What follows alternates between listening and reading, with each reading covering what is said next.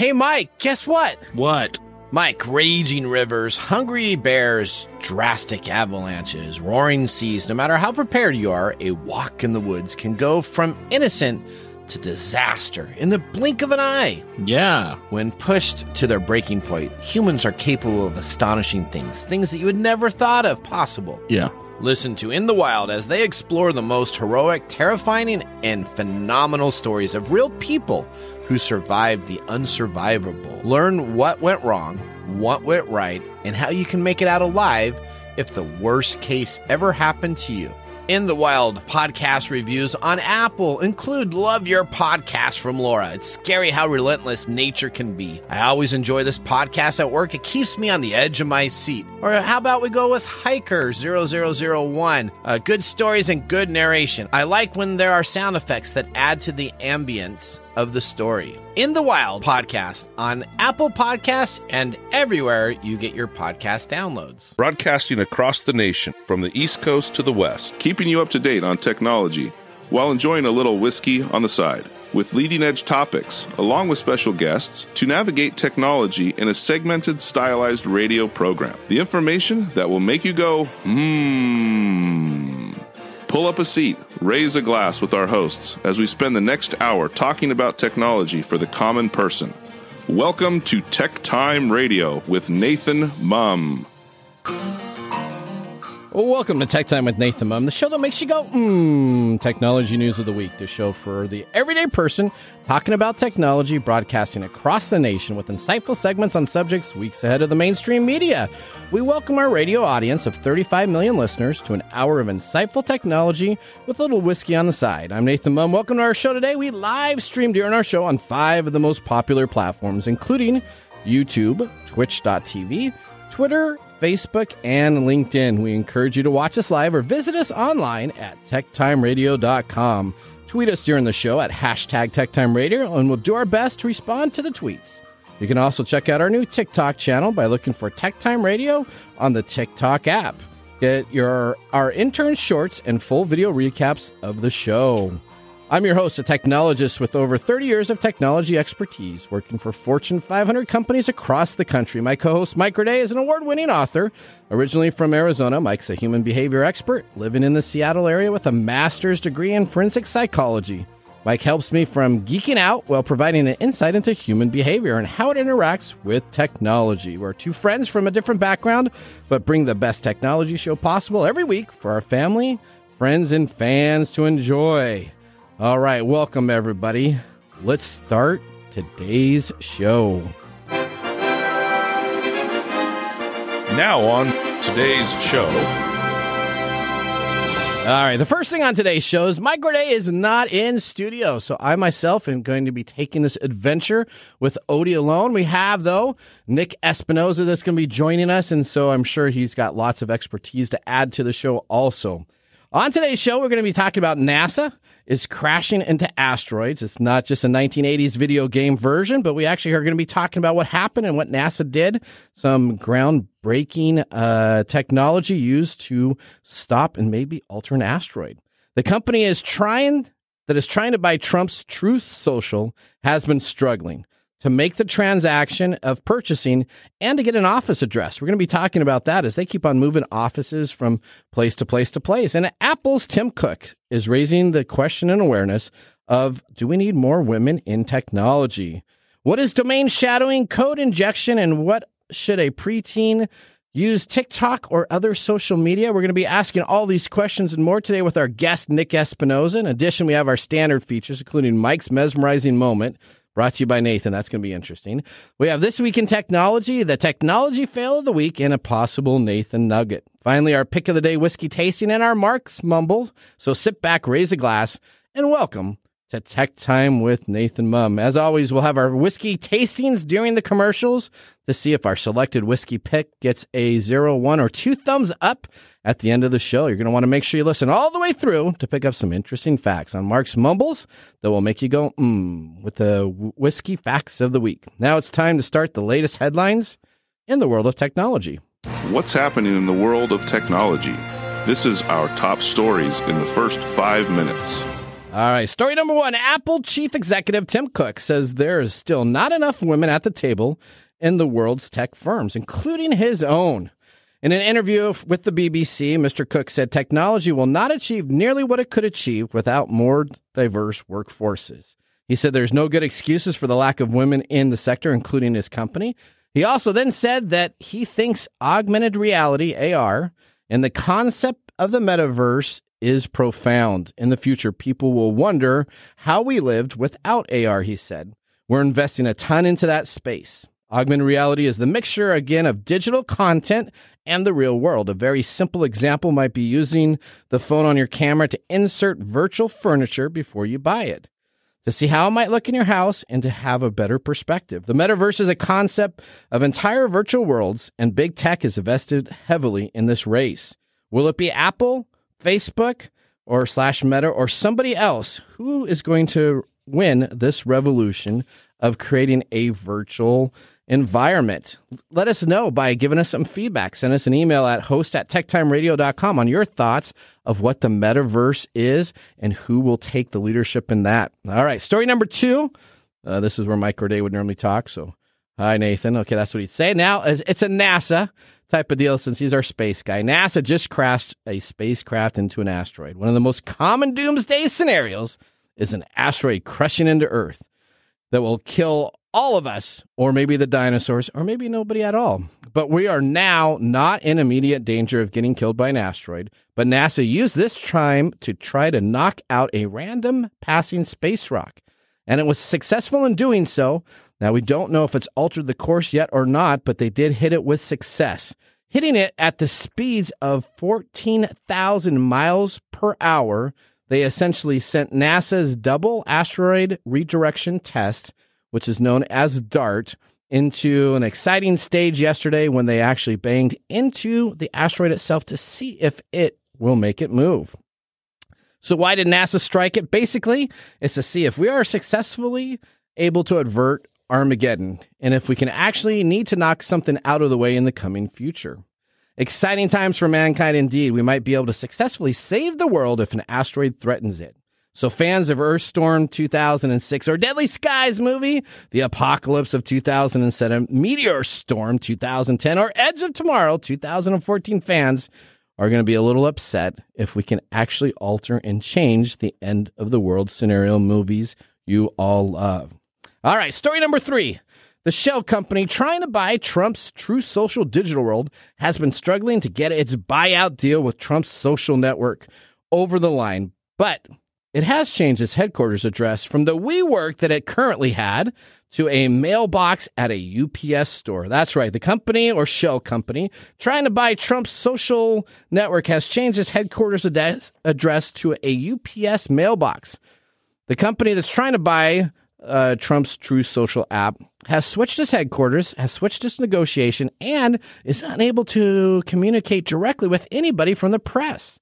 Digital World Acquisition, or so-called Blank Check Company, is not only struggling for an office location, but it's also to close the deal for Truth Social. A staff member at the UPS store now confirmed that Unit 450, which is specifically in line for Digital World's new headquarter address, is one of its mailboxes. So that's right. If you're in 3109 Grand Avenue, Miami, you can go right now down and visit the virtual headquarters or the mailbox at Unit 450 of the UPS store for Digital World's new headquarters. Trump announced earlier in 2021 he wanted to create his own social media app after Twitter, Facebook, and YouTube barred him from the Capitol siege on January 6, 2021. Trump has repeatedly criticized the platform for removing his accounts and accused them of violating his First Amendment rights. So he created this own Truth Social network, which has considerably less users and are dropping by the minute. As Sam Beckett would say in most episodes of the sci-fi show Quantum Leap, oh boy. All right, story number 4. Russians' campaign spent $100,000 on an anti-Ukraine propaganda, Meta says. So Meta, essentially Facebook's headquarters, says that it has disrupted, I'm sure glad that they've helped out, a sophisticated Russian influence operating essentially across social media platforms, including Facebook and Instagram, as well as Twitter, YouTube, Telegram, and even LiveJournal.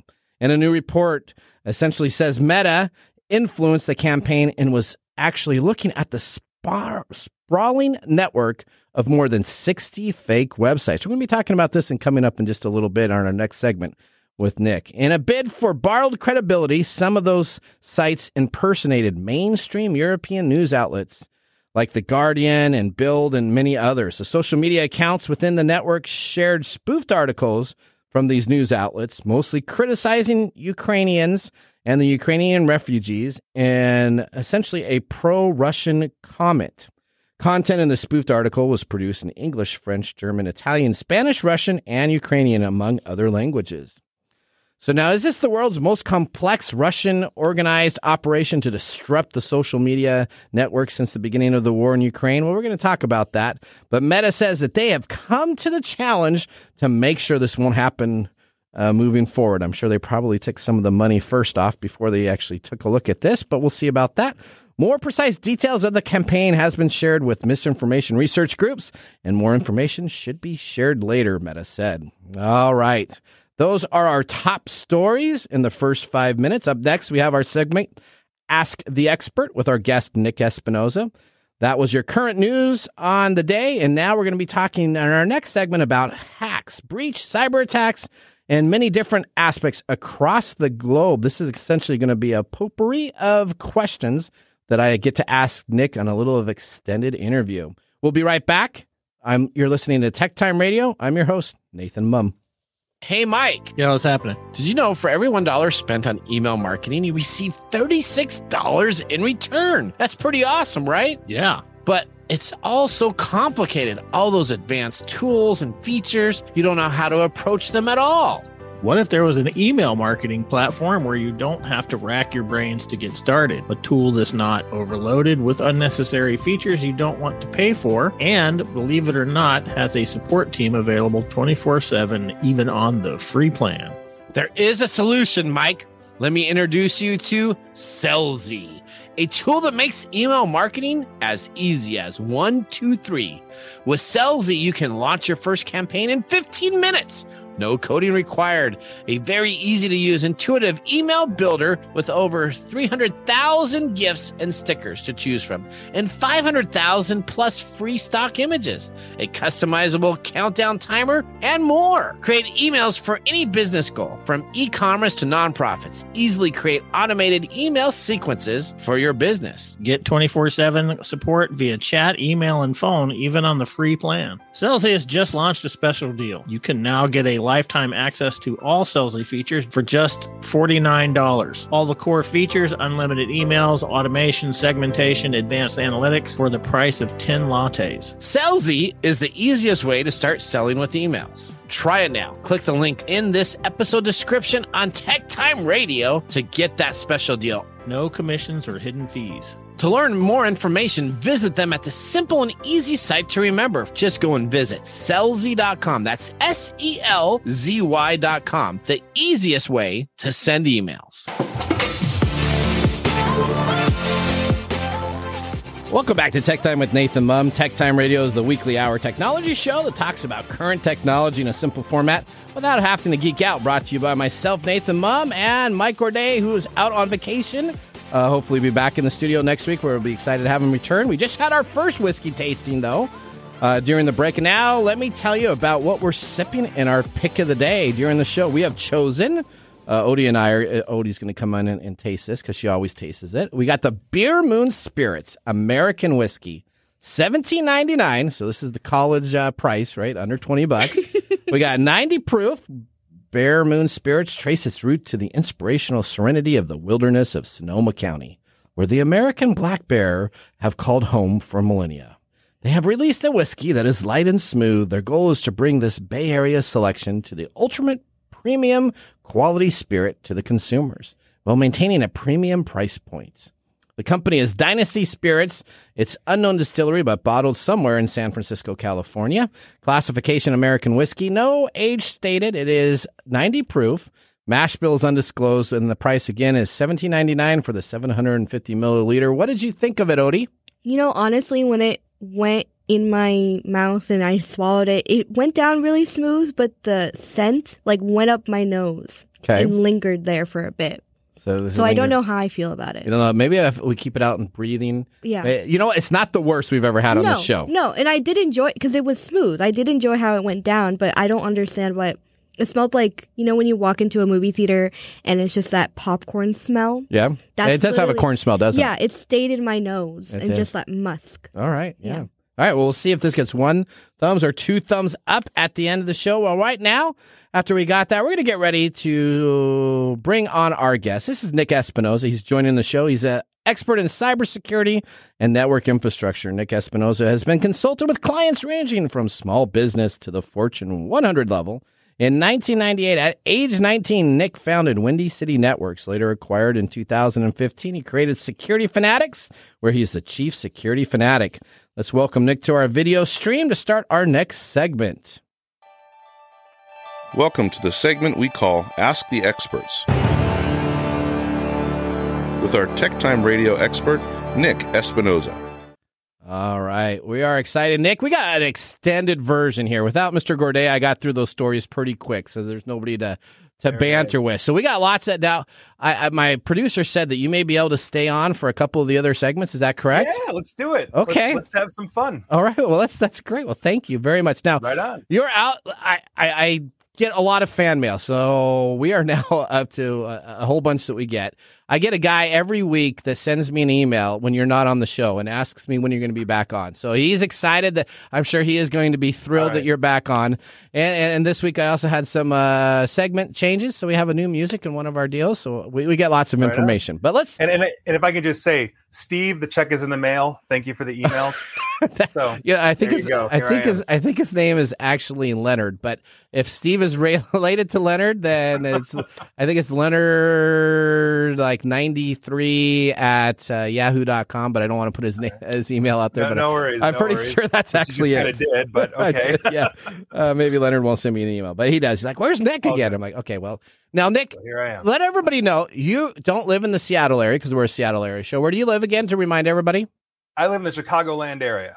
Chicagoland. So you're like mid. So you're in Eastern. Are you on Eastern Central? What's your time? So we're in Central Time. We're on the border of Eastern. Okay, perfect. There you go. I can just drive into Indiana and Eastern Time it is. There you go. All right. Well, glad. And you were speaking the last couple of weeks at a couple trade shows and a couple big events. Yeah. I've been to Colorado, Alabama, Ohio. I'll be in Halifax, Canada in a couple of days, speaking at another conference, and then back in Ohio next week. So it's been a pretty busy month. Okay, there you go. Well, hopefully you can enjoy some time at home and definitely enjoy some whiskey. Now, I hear you have a whiskey. What's your whiskey that you're sipping right now? So yes, I have the Nikka coffee grain whiskey. Okay. As given to me by my friend Kevin, who is very good at Japanese whiskeys, and it is fantastic. All right. We're going to have to, I think we may have had that on earlier in one of our shows, but I'll have to take a look at that. I guarantee you cannot find this anywhere in the world. We have this Bear Moon Spirits. I can't find anything about it. I don't know where I got this bottle. I think somebody gave it to me as a gift. That doesn't make me feel real good. It has a screw top, which is normally an absolute no-go. But it's not as bad as I thought. I was really expecting to be more. So I had an ex whose family is from Kentucky, and we'd go down to Kentucky, and we would just get like mason jars of alcohol, just like straight up Kentucky moonshine, and it was fantastic. Well, I got a next door neighbor. He makes moonshine. I'm not allowed to say his name, but he makes moonshine. Well, he's your next door neighbor. He's my next door neighbor. So you can say his email address on the air. I mean, we're doing that. There you go. But let me just tell you, this guy is amazing with his alcohol, and he's got some type of old school recipe, and he's got steins all over everywhere. You know, there's kind of the back of the hills in our little area. We got these 5 acres, so he kind of hides it back there. But let's talk about technology. I think you're going to be excited about some of these questions that we have. I got your favorite social media application on this list here, TikTok, too, so I'm sure you're going to be great. But let's start out. We talked in the last segment kind of about domain shadowing, people impersonating domains.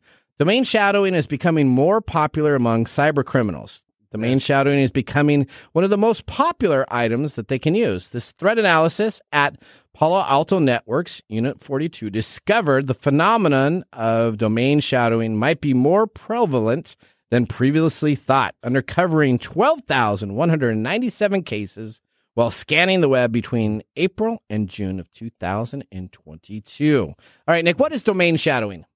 Yeah. Well, first things first, my favorite social media platform is actually Friendster. I'm one of the last 3 people on there, just keeping it down. That will come back. I'm telling you, it's been misunderstood. Now, with that, let's talk about domain shadowing. Now, this is kind of it's a type of a DNS hijacking where the criminal actually breaks into the domain, but doesn't actually change anything on the domain. Instead, they create what is called a subdomain, and they point it typically somewhere malicious. Now, for those in the audience that don't really understand DNS, and I am not getting technical on here on the show here, DNS is basically the protocol that matches a numeric address called an IP address to what we see when we type in a web browser. So, for example, if I go to techtimeradio.com, as you all should daily, DNS is basically what matches techtimeradio.com to its numeric IP address. So you see Tech Time Radio in your browser, but you're actually going to this block of numbers called an IP address. So if I hack into the DNS provider for techtimeradio.com, and I won't, providing Nathan keeps basically paying my bills,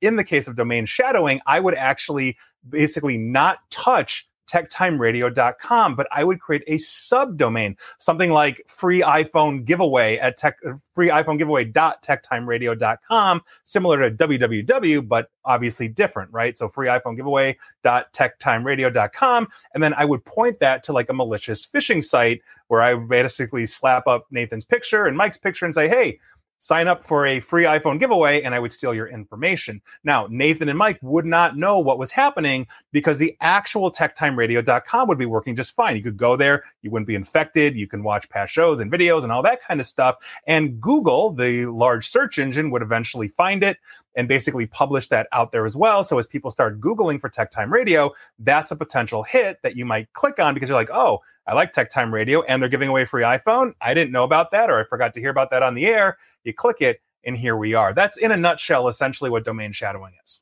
So it's really, so that's a great example. So it's essentially taking a known website like MSN.com or Yahoo.com, finding a way to create a directory underneath there where you can hide information and actually have it so that you're sending it out. And that way, spam tools and other DNS tools already know, well, hey, techtimeradio.com is good or yahoo.com is a known site. I don't need to block incoming traffic from that site. I'll let it come on in because it must be good because we know that their main master site has been there for a long time. It's been validated. Right. And that's exactly right, because you're going, like, let's say it's, I don't know, you buy tractors for a living and you're going to tractorsupply.com or whatever it is. You know, if I spin up a fake, tractor giveaway.tractorsupply.com, if you're going there constantly, again, your firewalls, your threat detection systems are not going to see that necessarily as malicious because these things are always retroactive. Now, the way to check this, though, you can go onto like your website. If you had tools in there and you go into your website and you can see some of these subdomains that are created, right? So it's not that it's just completely hidden. It's normally neglected because you don't go on and take a look at your directory structure of your website that often. But it is available there where if you actually had someone monitoring the website, you would see, hey, there's a subdirectory here called iPhone giveaway, and I didn't create that, so let's actually delete that so that we can't have anything else continue from that site itself. Right. And one of the things that we always advise is making sure that you have good automated change management solutions in place. So when basically you get an alert that says, hey, there's free iPhone giveaway.techtimeradio.com. I didn't do that. Mike, did you do that? Nick, did you do that? No. Great. Now we've got to go investigate. Now we can see what's going on. Obviously, you've been compromised. So there are things that you can do to essentially lock those things down and make sure that you're managing those things. But again, it's any kind of change, any an anomaly, because most of us, when we set up a website, we almost never go back to change anything, right? So that one email you get a year that says, hey, somebody's trying to log in, or hey, you have a new subdomain and nobody's done that, it gives you that ability to turn around and then change your passwords, lock everything back down, delete the malicious, subdomain, whatever it is. So why is this a new hot trend for cyber criminals? Why is this now the idea that they're getting into? Is it that so many of these sites are left open, that there's not a lot of management on the websites? Why do you think this is becoming such a hot topic now? Well, in part, we're creatures of complacency, meaning I use my same password for Facebook as I do my bank and my company login, and therefore I use it for my DNS provider login as well, all those kinds of things. So finding stolen usernames and passwords in the dark web that could then potentially take you to log into these so you gain access to this is kind of prevalent. On top of that, threat detections take time to find malicious domains and blacklist them. But if you have a historically very valid, not malicious, website, then it's going to take even longer sometimes to actually find these things. Now that it's coming to light, Palo Alto, specifically Unit 42, who is basically doing the cyber lord's work when it comes to threat detection, they will start pushing out these things to start looking for these things more aggressively. But until then, it's very, very hard, or it takes a lot of time to catch up. Every single day, there are a ton of fake websites, domains, subdomains created purely for criminal activity. And so they go undetected for quite some time. I mean, take a look at the beginning of the pandemic. I was a chief spokesperson for the COVID-19 Cyber Threat Coalition. And at the height of the criminal activity at the beginning of the pandemic, like late March, early April, we were witnessing over 5,000 malicious domains being created every single day, basically to sell you fake toilet paper, fake PPE, all those kinds of things. So this is going to be a very prevalent thing that we're going to see for years to come. It's just a new vector that criminals have figured out, how to exploit. And so we really have to make sure we've got good DNS security in place. So if I'm a website owner, and I use an application like Wix or one of these simpler tools that are out there, because WordPress is kind of that second level. I wouldn't say it's complex, but it's kind of that second level. How, as an owner of a website, can I make sure that I don't have a subdomain running on my site? Because I may have no clue, right? So I created a site, I created a simple password. Hopefully it didn't get compromised by some phishing attack, but it could be. What would I do as a user to go in and see if there's maybe some of these subdomains that I can then delete or take care of? Right. So the most prevalent thing would be to go to your DNS provider. Usually when people are registering a website, they go to a registrar. We'll use a basic example like GoDaddy or something like that, or Wix. They're going to give you controls that say, hey, here's everything in your DNS. This could be how you're routing your email. This could be going to your www.whateveryourwebsite.com. And so you can go through and look at that. Now, a lot of these will also give you alerting for things like change management, as we were talking about before. So if suddenly you create a subdomain, basically you'll get an email that says, hey, like there's a new subdomain that's been created on yourdomain.com. Did you do this? Just, hey, giving you a heads up so you know. There are other things that you can enable as well, like multi-factor authentication. There are monitoring systems as well that you can buy if you're a larger business, but just for the everyday person that says, hey, I've got a website and I'm putting this up. A lot of them are not going to be buying these kinds of things, which is why understanding this change management, I think, is incredibly important, because if we don't know, or we're not keeping an eye on these things, we have no idea how long we could potentially have something malicious on there when our username and password has been compromised. And that's the other core part, is use good passwords. Do not reuse passwords, because you never know when they're going to get compromised and on what platform. So if you have the same password, for your DNS provider as you do for Facebook, as you do for your bank, please go ahead and change that as soon as humanly possible, because something like 20 to 30,000 Facebook employees can read that password if you didn't know. So this is a huge, huge thing, but change management, I think, is at the core of this. So the best thing, I guess, to tell everybody is that make sure you enable multi-factor authentication. I know every website has that, and so that gets an alert. And when I try to log on to techtimeradio.com, there's a secret URL I have to use, which is not the common WordPress URL. And then you actually get a confirmation that I have to type in my 6-digit code on my phone to ensure that I can actually log onto the site itself. So make sure they're pretty simple. I think every website has at least multi-factor authentication enabling. Right. If you have a website hosted by someone that doesn't have that, get off and go to someplace else that provides those services. I will not use any kind of infrastructure provider, like a hosting provider, that does not give me the ability to enable the basic multi-factor authentication through like an authenticator app, or have the ability to tie into an identity management platform. And that's more of a business thing. But yes, multi-factor authentication is table stakes at this point for anything you're doing infrastructure, because it's so easy to hijack or attack usernames and passwords without multi-factor authentication. All right, so let's move on a little bit. This is a little bit technical now. We're going to talk about firewalls and different items. So Sophos warned today that a critical code injection security vulnerability in the company's firewall product is being exploited in the wild. Sophos has observed this vulnerability being used as a target for small, specific organizations, primarily in the South Asia region. The security software and hardware vendor warned users. Nick, what is code injection to a firewall or network device?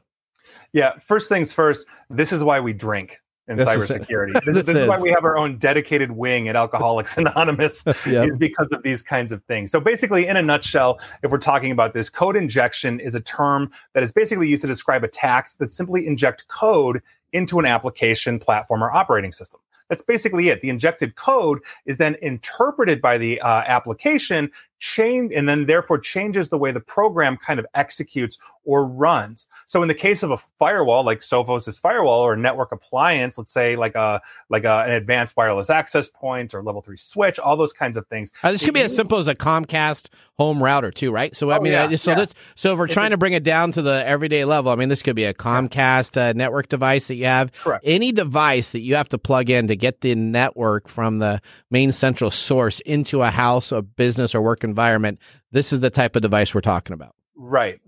So that was my next point, but yes. Okay, sorry. home and business. Start with business. But the point is that essentially, if you're looking at this in the way these things execute, it's very similar to using other types of injection attacks, like against databases, those kinds of things. So you get basically to an open field, like a username and password, where you can get to type things in. And then instead of typing in a username and password, you basically insert malicious code into the field. And if there's the vulnerability is there, the firewall or modem, Comcast modem, whatever it is, will actually accept that code and then execute the code within the device that then alters basically how it's operating. So, for example, if I'm talking about, let's say, like a business or even home, if I browse to like a portal web page for, let's say, my company's VPN, where I see the username and password and all those kinds of things, if those fields are insecure, meaning they're vulnerable, like, let's say, the Sophos vulnerability that they have, instead of just typing in that username, I'm going to type in that code, and then the firewall might just let me in, or it might shut down, or it might open something for me. In the case of a Comcast modem, it would be the same thing. I might be able to bypass the authentication and then change things in there, such as, how it's operating, even just shut it down, weaponize it, or infect it in some way. So basically, code injection as well as command injection, which is where you're actually just executing commands in a field that is vulnerable, is a huge problem we have in cybersecurity, especially in development. So let me ask you this. Can you inject code into one of these network wireless routers that would actually capture keystroking and key logging? Yes. So what you would essentially do is the first thing you would do, depending on the situation, is you can either, one, inject code that turns it into what is known as command and control. And so we basically send out or establish a connection to a command and control server that would allow us to download other applications or code that would then allow us to do things like key logging or capture information, or even, if it's sophisticated enough, decrypt traffic going to places like a bank, that little green lock that you see in your browser. So it's encrypted from your computer to the bank or your phone to the bank. Well, if we can decrypt that and capture that information and then re-encrypt it, your bank can see you as secure, you can see you as secure, and then we can get access into that. So yeah, that is a very possible thing to do. And key logging is just one of many different tactics we can use. So essentially, how sophisticated and how concerned are we regarding this warning that was announced today by Sophos? So here's the thing. Anytime an organization like Sophos, who makes firewalls and software and a whole bunch of other stuff, when they are announcing that they have a vulnerability, it means they have fixed the vulnerability.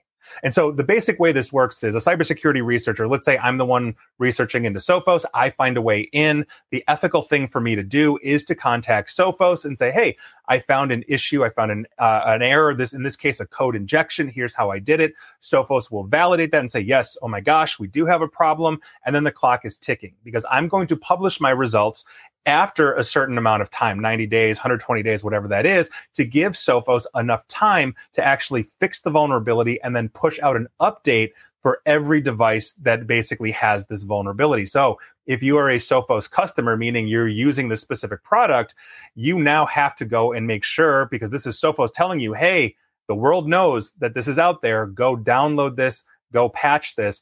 That is so very important. But when they're advertising these things, it's usually because, hey, we've got a fix in place, and so go get the fix. All right. So next, let's move on to one of your favorite applications, TikTok may be fined $27 million for failing to protect children.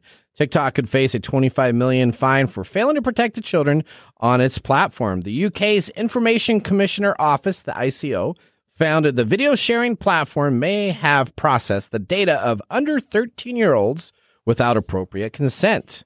Nick, first question. Does this surprise you? No. Next question. No, no. Honest to God, I mean, you're talking to the guy here that did a viral video called "Delete TikTok Now." Yep. Yeah, I mean, this should come as no surprise to anybody that's followed privacy news for TikTok. They have had basically privacy issues, child predator problems since they were originally Musical.ly before ByteDance Beijing out of China bought them. So this is a huge problem, not to mention whistleblowers where we know that, the Chinese government has access into this. The privacy is a complete mess for TikTok. So this surprises me absolutely none whatsoever. It's just another day that ends in Y in the world of TikTok, to be perfectly honest. Now TikTok says that it disputes the findings, noting that they are provisional and that they didn't know that this was essentially happening all the way up until July of 2020. So do you think TikTok didn't know this was happening? No. I mean, I think they knew. I think they knew what was going on. I honestly, and again, that's my opinion. That's my speculation. Sure. But we've had a lot of reports coming out of TikTok. They recently had an exposure of over 2 billion users. I mean, this is not news to anybody that's really been following this company. There have been privacy violation after privacy violation.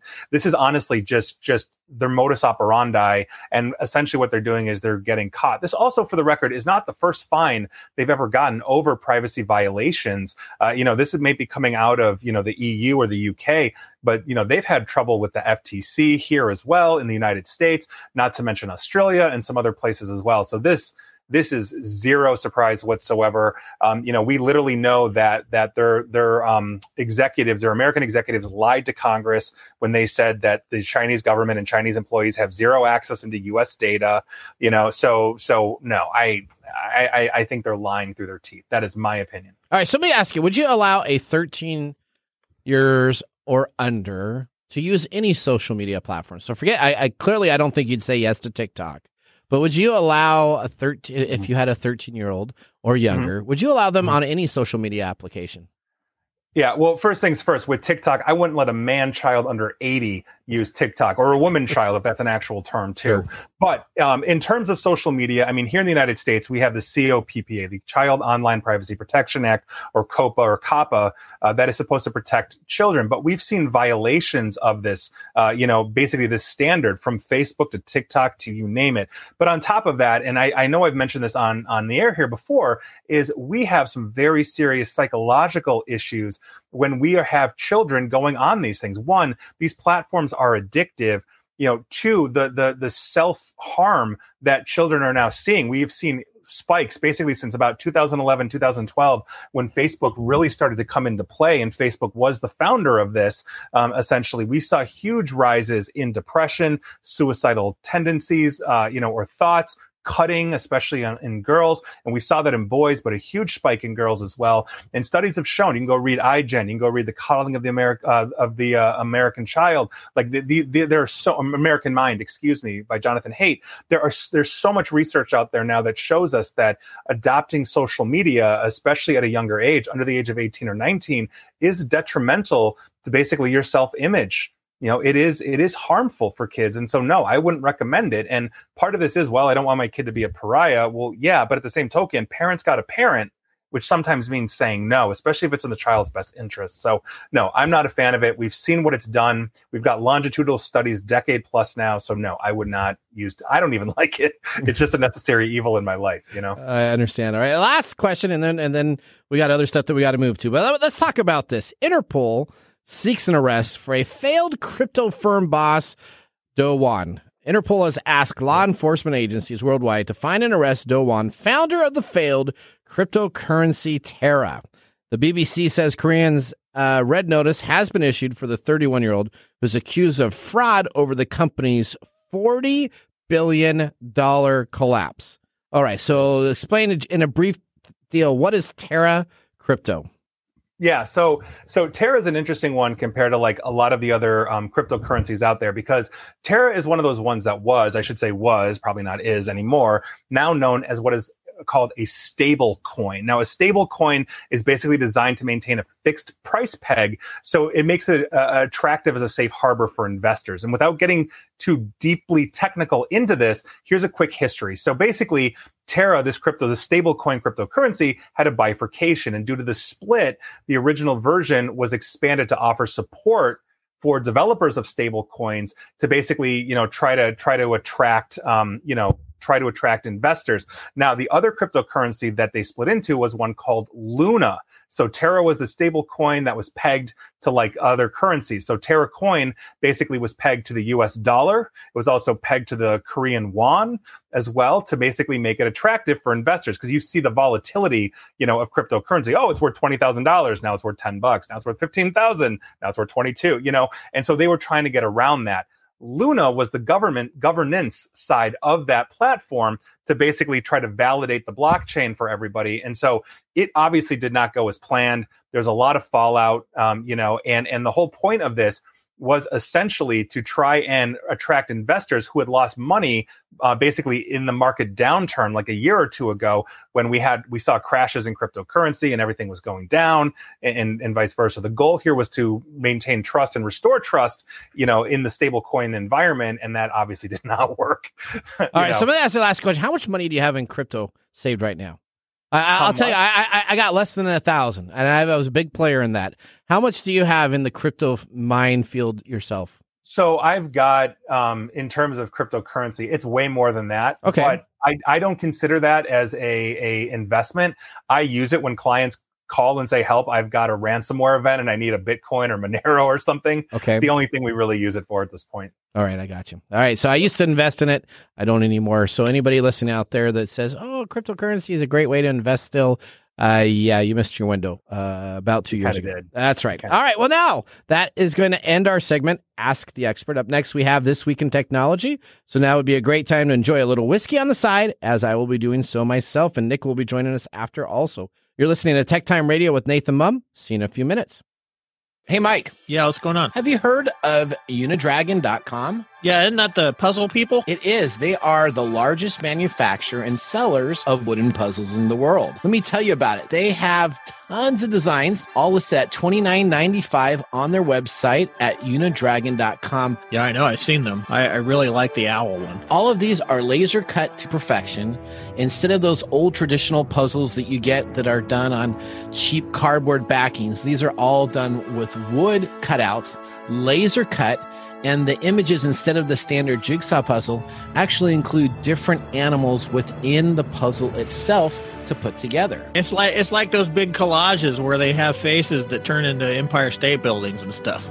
That's correct. Absolutely. You like the charming owl? Well, I really like the owl. And right now, there's a special going on for any Tech Time Radio listeners. If they put in the code DRAGONTECH, they'll receive 10% off until June 1st, 2021. That's cool. I'm going to put an order in today. And of course, my favorite, the Inspiring Unicorn. Are you going to get the fox, or are you going to get the dragon, or the fish? What are you looking to get? No, man, I'm going to get the owl. You're going to get the owl, not the serious panda? No, the owl. It's all about the owl, man. I'm a night owl. You're a night owl. You are a night owl. Visit Unidragon.com today and make sure to put in Dragon Tech as your code to receive 10% off. And remember... Yeah, those are really cool. I really like the owl. Mike likes the owl. And now, let's look back at this week in technology. All right, we're going back to September 26, 1973. The supersonic aircraft Concorde makes its first non-stop Atlantic crossing and sets a new speed record for the process, flying from Washington, D.C. to Paris, France in 3 hours and 32 minutes at an average speed of 954 miles per hour. The Concorde cut the old speed record in half. But on July 25th, 2000, Air France Flight 4590 crashed shortly after takeoff with all 109 occupants, and 4 on the ground were killed. The only fatal accident involving the Concorde essentially put the commercial services and suspended it until November of 2001. And at that time, the Concorde aircraft decided to retire in 2003 after 27 years of commercial operations. That was This Week in Technology. Have you ever wanted to watch some Tech Time history? With over 2 hours of video podcasts and blog information, you can visit techtimeradio.com to watch our older shows, join the Tech Timers Facebook group, or talk to us live during the radio air. We're going to take a commercial break. When we return, we have Mark's Mumbles and our Technology Fail of the Week. We'll see you after the break. Tech Time Radio is brought to you today by Nutility, the platform that makes utility management seamless by selecting your service providers, splitting a single bill amongst roommates, and then shutting off your service when it's time for you to move out. Nutility reviews your preferences and sets up all the utilities for you. This provides you with the best local provider in your service area. It's much easier than splitting up your bills between roommates. No more late Larry not being able to get to you on time to make the payments, and no more Venmo charges or PayPal charges. One place to do your billing so that everybody pays on time. Now, how can you use this great service from Nutility, you ask? Aha! Well, you can absolutely get it now and get 3 months for free. That's correct. If you go to Nutility.com, again, it kind of sounds like utility, but it's Nutility.com. Use the tech code 3, and again, that's NUTILITI.com. Get your first 3 months for free using the code TECH3. From experts in technology to an expert in whiskey. Now is our segment for you whiskey connoisseurs. Welcome to the Mark Mumble of the Week. All right, we got Bear Moon Spirits, which borrows its name from the lore of several Native American nations across the Midwest. As one of the brightest moons on the calendar, a bare moon occurs just shy of the first full moon of the new year, and it is dubbed due to the preference of many bears giving birth to cubs in January through their annual hibernations. Now on to the whiskey. I'm sure Nathan was hesitant at it has a screw top, and in case of this, he is correct. The nose is almost all just pungent ethanol. Sipping on it is quite the opposite. It is a very bland, almost to no taste, except for a little pepper water. Not a whiskey for Mark. Mark would try hiding this cocktail if he could, or maybe cook with it. Besides, their website only shows a vodka. Who can really count this as a reference online to their whiskey? What does this tell you?